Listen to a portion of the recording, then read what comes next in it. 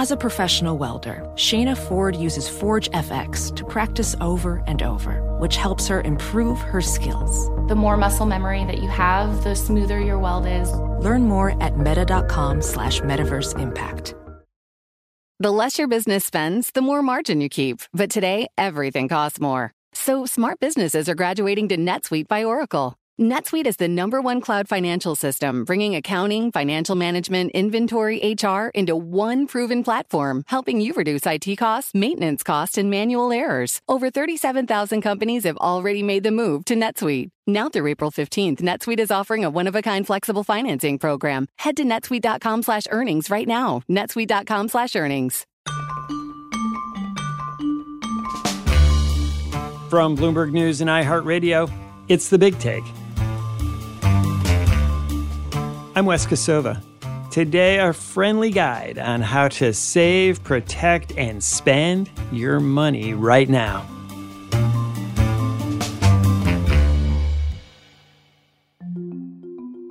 Is it just me, or does managing your money seem a little more confusing than usual right now?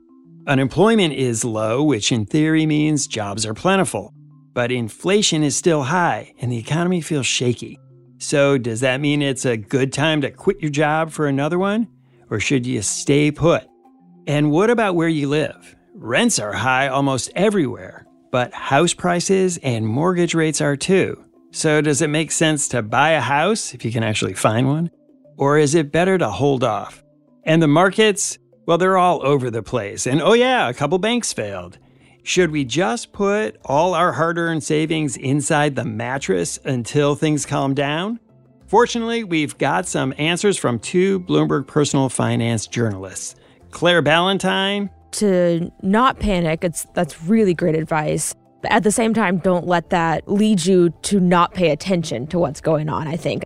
And Craig Giammona. I think the sort of YOLO attitude of the pandemic really has faded. They're here to help us sort through money decisions in volatile times. So I would say maybe don't go with the mattress route. I think one thing that's become very clear over the past few weeks is that if you have under $250,000 in a Federal Deposit Insurance Corporation insured bank, you're fine. That being said, most savings accounts in traditional banks aren't paying a lot in interest, so it could be a good time to think about other options to keep your cash liquid but still earn more of a return.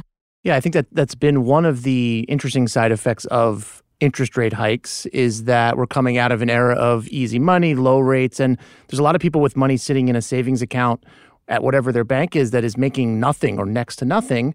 And there are better options, right? I mean, at Goldman Sachs' Marcus, they offer a high-yield savings account that have become very popular. You can get 3.75 on a savings account. And you can do even a little bit better if you're willing to lock that money up with a certificate of deposit. I mean, you can go up to 4.75. It obviously depends on the amount of time you're willing to lock up that cash. But I do think for personal finance people that are looking around saying, I got a little spooked by everything that's gone on with the banks. They're checking their accounts. There are ways to move money from those accounts that are really yielding nothing or next to nothing and start making some returns on that cash.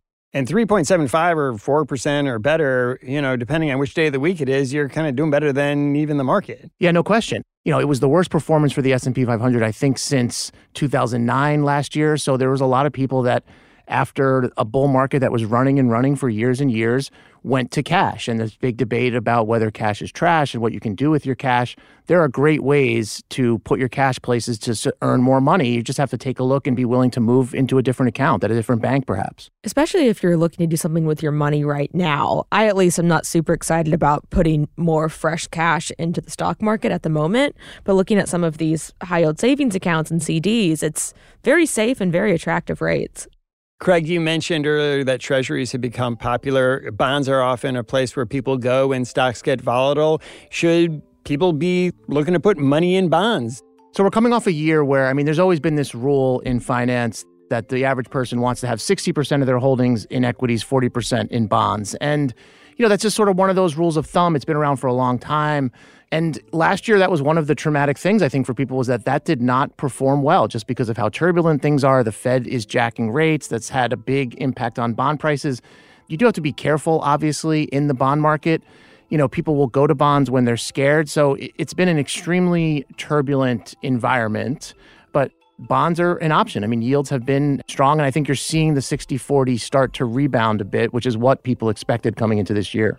Yeah, so one thing that I think regular investors, everyday people would be wise to take away from this is that treasuries are still very safe and a very good way to put your money in bonds and kind of hedge some of your stock exposure. I think there's been some concern with all the banking turmoil that rates could drop, that maybe the Federal Reserve would be forced to pause their rate hikes or even cut rates. I mean, it's an open question now whether that's going to happen this year, but we saw the Fed raise again. So that should give people some feeling of assurance that, treasuries are still a good place to be. And again, it's still the U.S. government, the safest thing there is as far as investment. So I think that's still a place that a lot of people are looking at as far as protecting their money. Claire, you said you don't know how good you would feel about putting fresh money into the stock market right now. Let's say you do want to put money into the market. It's a little bit lower now. What are some kind of rules of the road for the moment? When stocks are down, it's a good time to put money in. You should buy the dip. That being said, an important point to look at within that is valuation. There is a narrative that whenever stock prices come down, that means stocks are cheap. And that's generally true, but there's some nuance within that. And one important thing to note is that stock valuations have been so high for so long that even though we did have that big drop in stock prices last year, it still hasn't flushed out all of that overvaluation. There are different sort of complex measures that Wall Street uses to determine if stocks are cheap or not. From talking with a couple of analysts, I think the takeaway is that they're not quite cheap yet. It's going to take a while for valuations to really come down. That being said, you can still make money in the stock market, especially if you have a longer term time horizon. But I think just it's important to sort of dispel that narrative that stock prices dropped, so now is a good time to buy. And I think whenever we talk to financial advisors or ask them questions about how to explain this to regular people, they basically say, do not try to time the market, that this is not something that the average person should be attempting to sort of figure out, are stocks cheap? Is this the bottom? But that, if you have a longer term goal, that stocks are probably part of your portfolio. There's no question about that. Yeah, I think the smartest thing to do, and what advisors tell me as well, is that you set aside a portion to invest each month or every 6 months, and you do it regularly. The issue that some people get is that, maybe they have too much in their high yield savings account and think, I need to deploy all of this into stocks right now. Whereas doing that sort of gradual timing, I think, makes a lot more sense. So one of the most popular features that Bloomberg runs periodically is this article called, What Should You Do with $10,000 Right Now? I'm going to put you both on the spot. We've been talking about various kinds of investments. If you have $10,000 and you want to invest it, what would you do with it right now? One thing I'll say right off the top is buy I-bonds. I-bonds are a savings vehicle that the government offers. If you can navigate the notoriously wonky Treasury Direct website, it might be worth it. It'll take you a few minutes, but I-bonds got super popular. They're meant to protect against inflation. They have a yield that basically moves up and down based on inflation. So as you can imagine, it's been super hot the last year. People were plowing into I-bonds. You can buy $10,000 per year per person. So you could put some in your kid's name. It's a very good savings vehicle. The money is basically locked up for 5 years. There's various rules around when you could take the money out, how much interest you would forego. Again, if you have money, $10,000 that you want to protect, you want it to be safe, I think I-bonds are up there on the list of things. My first answer was going to be to put it all in Dogecoin. But besides that, I think... Disclaimer, Claire is kidding. Yeah, I am kidding on the Dogecoin. But so I like the I-bonds answer. I think I'm going to go slightly different. I'm going to say put it in a CD. The reason I'm going there instead of I-bonds is that, one, less time that your money is locked up. Also with I-bonds, the rate does change based on inflation. And so we're seeing inflation come down. Those I-bond rates may come down pretty soon. And most importantly, the websites for any digital bank are going to be a lot nicer and more user-friendly than the Treasury Direct website, which is notoriously something out of the early 2000s internet era. It's a great environment for savers. If there's one good thing that comes out of all of this, it's that, and Americans are going to get a better yield on their savings. We may even see that longer than, this whole crisis plays out because banks get competitive and, they don't want to be the first to drop their rates. So it really is the time to look and explore the options that banks are offering for your savings. I think another thing that has become a little bit in turmoil lately for a lot of people is the workplace and their own jobs. We've seen a lot of people decide to quit their jobs, take a new job, drop out entirely. If you're one of those people and maybe you're thinking it's time for something new, what are some of the things you should be considering when it comes to quitting your job or taking a new one in this kind of tumultuous environment? This is another thing that really went into the spotlight in the pandemic, that suddenly offices were closed. I mean, this was a massive shift in society and culture, and people were moving anywhere, working remotely. So, and the Great Resignation was a story that got written about quite a bit, that people were just quitting their jobs. I mean, I think the pandemic pushed people to re-examine all facets of life in some cases. And there was a lot of quitting. I mean, the quits rate, which is a government statistic, was through the roof for a long time. Frankly, a lot of that stuff has settled down. I mean, there has been a massive amount of tech layoffs. I think tech has been the hardest hit. The headlines are, I think, a little bit scary for average people who are sitting there. The mortgage payment is due. They're paying for their kid's school. Maybe the kid is getting ready to go to college. So I think there's people that are doing the financial math. And I think the sort of YOLO attitude of the pandemic really has faded, and that people are looking out there saying, you know what? I mean, look, maybe I don't love this job, but it's a job. I like the steady paycheck. From where I sit, it's a tricky time to be doing some of the risky stuff that we saw in the pandemic because the job market has just cooled off so much. Yeah, I think the days of quitting your job without a backup plan are mostly over. Some people are still going to do it, obviously, but now people are prioritizing safety. They're looking more at their savings accounts. They're looking at how much everything costs. And unless you're super young and super, into risk, the decision to leave your job is going to be a bit more fraught than it was during the pandemic. In some ways, that, can be a bit of a good thing in that, people are thinking more about their finances. They're looking at their next steps. But people still are looking for different jobs. The economy is on pretty solid footing right now. A lot of places are hiring, even if some are laying off workers. So it's not to say that no one should look for a new job right now.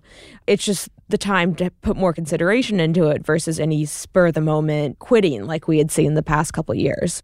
If you are going to make that leap, make sure you have enough savings to do that. Make sure you have a bit of a plan. I'm going to give myself this long to do whatever and find myself.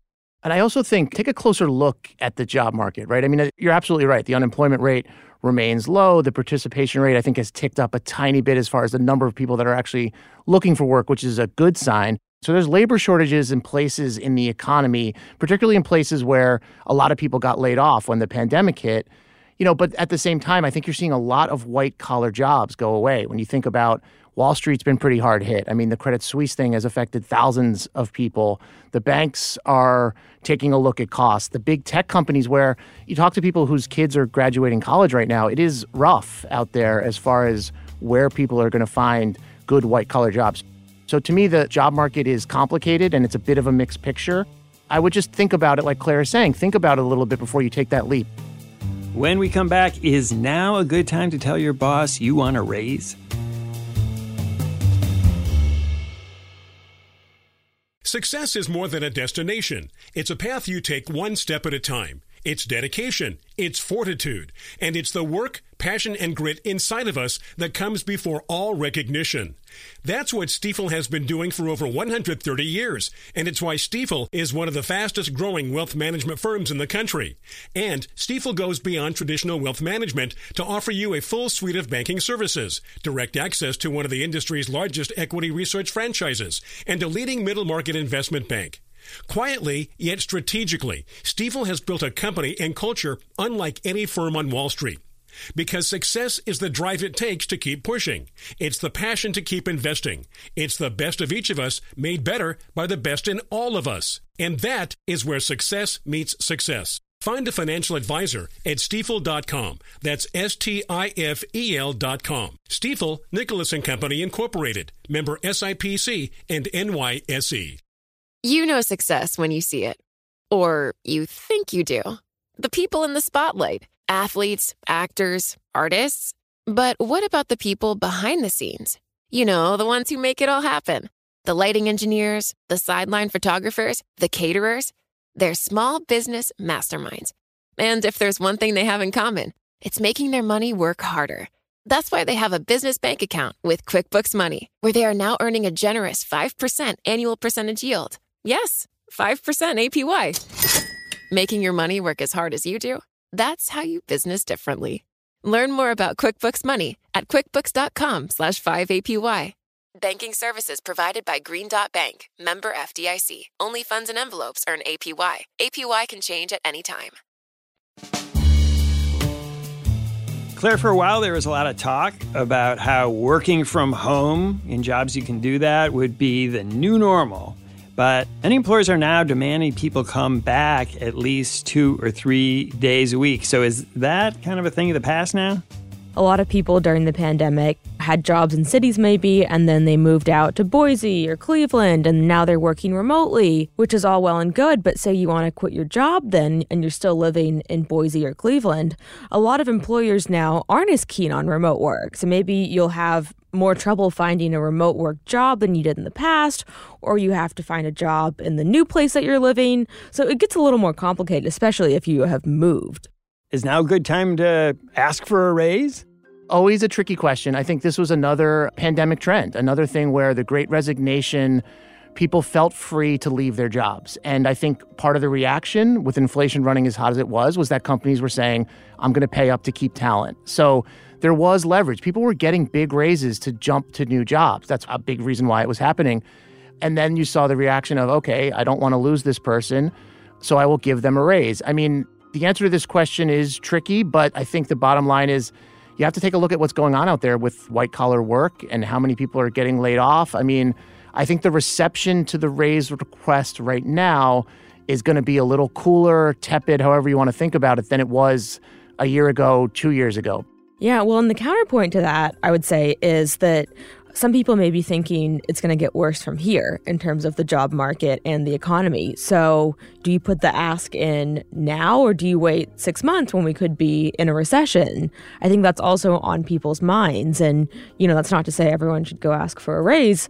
But if you think you deserve one and you're going to ask at some point, you know, I think it is worth keeping an eye on these trends in the economy. If you are at a company that has had a round of layoffs and people are gone, you're probably doing more work. You know, the bottom line is that if you're left standing, if you survived, maybe you're doing a job that 2 people used to do. And also, by the way, if you survived, that means that you made the cut. So I think, again, if you're doing the job of 2 people, that's something you always have to watch out for and talk to your boss about. It's just that the vibes have definitely changed here the last 6 months, and it is a tricky time. Claire, how much should people have sort of saved if they can to prepare if they lose their job? Yeah, so most of the experts that I talk to say it should be a bit more than maybe you had in the past. The standard advice is 3 to 6 months worth of living expenses. That's sort of the gold standard to always have as a cushion in case you lose your job, in case something bad happens. That being said, we know from some of the studies out there that a lot of Americans just don't have the ability to do that. So anything is better than nothing, I think, is the takeaway. Some people just don't have the ability to put extra money away like that. But if you can, having a bit more in your savings or a bit more in some kind of cash-like instrument, this is where high-yield savings accounts can come into play.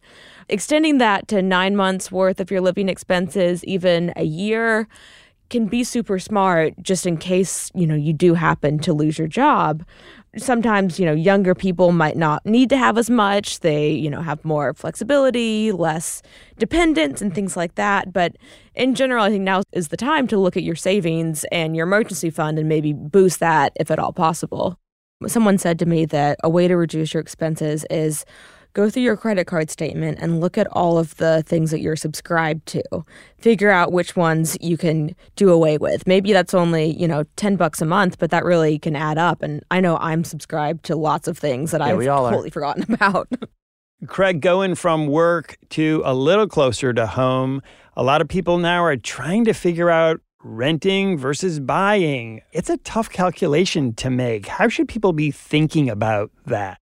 Yeah, it is very tricky. That's another one of these classic personal finance questions, rent versus buy. You know, there's the old idea that if you're renting, you're flushing the money down the toilet, you're not building any equity. The bottom line is that it is very, very hard to buy a house right now. You know, with what's happened with mortgage rates, I mean, mortgage rates were down around 3% for the better part of 2 years, you know, and you had a whole host of people across the U.S. refinance to 2.75. And so the problem with that is those people don't want to move. So people that refied in the pandemic, you know, they might not love their house. Everyone finds things to hate about their house. But to take out a new mortgage now at 6.5%, that just doesn't make any sense. So the fallout from that is that it's very, very hard to find affordable homes to buy. There's a tremendous pent-up demand from a millennial generation that was a little slow to get into the housing market. But, you know, unless you have a very big down payment, it's just a tricky time. There's not a ton to buy. You know, the markets in the suburbs of New York and Boston have stayed extremely hot, you know, places where the job markets are doing well. So it's a very tricky time to buy for all but a very few people. Rent is high too, but I just think that there's a lot of people that you just have to find rent that hopefully you can still save money while renting. That is really the move.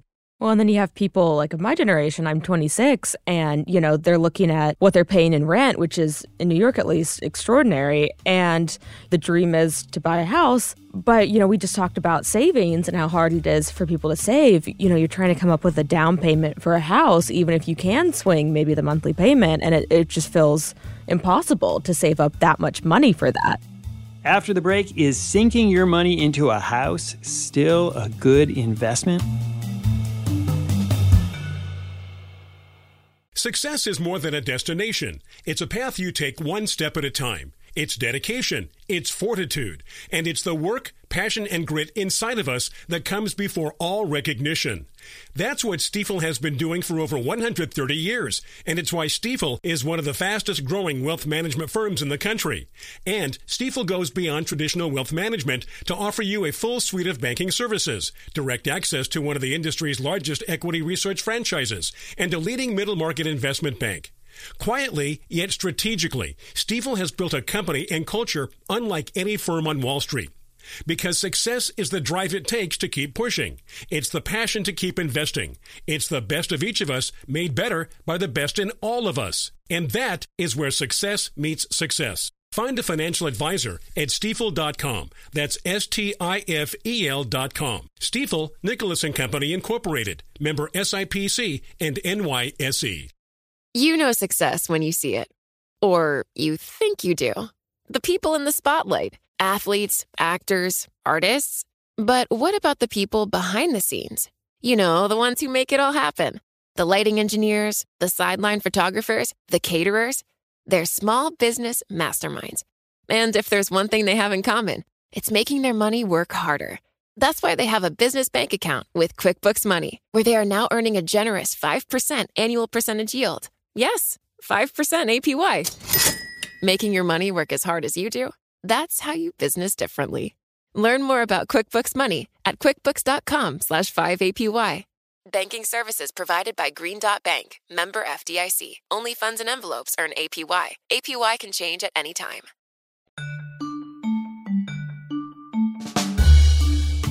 So for people who are fortunate enough to actually have the money to buy a house, traditionally houses have been a very good long-term investment. Is that still true? Like, can you still get your money back and then some with a house? That's another reason why nobody wants to sell right now, or why people don't want to buy right now, is because, I mean, our home price is going to fall another 20%. I mean, we're still in this bit of a limbo phase where the economy, by some measures, is on solid ground. There's certainly some distress signals out there, some warning signs, but there's a feeling that this could get really bad. I mean, I think the message you get from experts about this is, look, if you're going to buy a house, you better be willing to live there for a while. The days of a quick flip where it's just going to go up by $100,000 in 2 years and you can move on, that seems like it's on pause at the very least, that a house is still going to be a good investment if you're looking for a place to raise your family and you're willing to live there for 15 years. It's probably still going to pencil out despite the elevated rates. But things have changed, and you do have to be careful about making that decision. I mean, the other big thing is that we have a massive generational housing shortage in this country. There is simply a shortage of places to live. There's not enough apartments. We don't build enough. Zoning is a problem. There's not enough houses. So I think that's an argument for on the longer scale, home prices going up because people need a place to live and we just don't have enough in this country. Yeah, I've definitely heard talking to personal finance advisors that if you're buying a house and you're thinking it's your forever home, you're going to be there until you retire, then of course it makes sense to not be paying money in rent if you're going to do that. But especially if you may have to move for work, that's where the calculus gets kind of hard. Claire, Craig, we've covered a lot of ground here. If you were to give somebody one piece of advice to kind of put in their pocket and take with them, what would it be? We always joke a little bit on the personal finance team when we call up advisors. The first thing they all say is, don't panic. Easier said than done in times like these when you're seeing headlines about bank collapses. But, I think the thing that you take away from talking to advisors and reporting on these stories is just that this is a long-term thing. It's not really about some quick way to make money in crypto, or there's really no way to game the system, right? It's a sort of a steady as you go strategy. So that's what I take away from sort of the don't panic advice, which is that it should be a long-term game and it's very difficult to time the market. And you just have to be rational about this and save as much as you can and put that money in places that is safe and can get you some yield.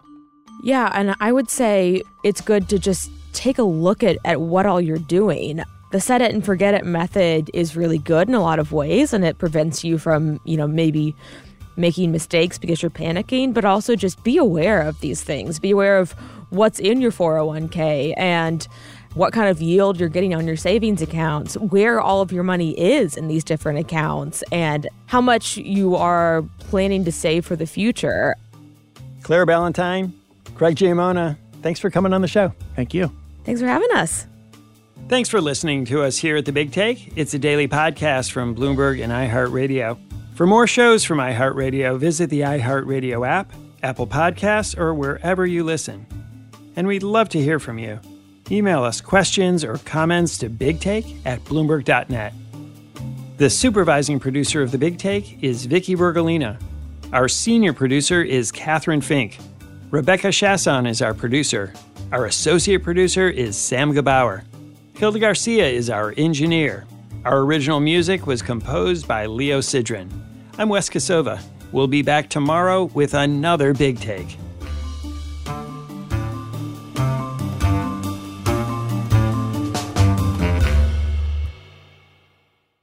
To address our new climate reality, the world needs radical solutions. Collaborate for a greener future at the Bloomberg Green Festival, a groundbreaking celebration of the thinkers, doers, and innovators leading the way.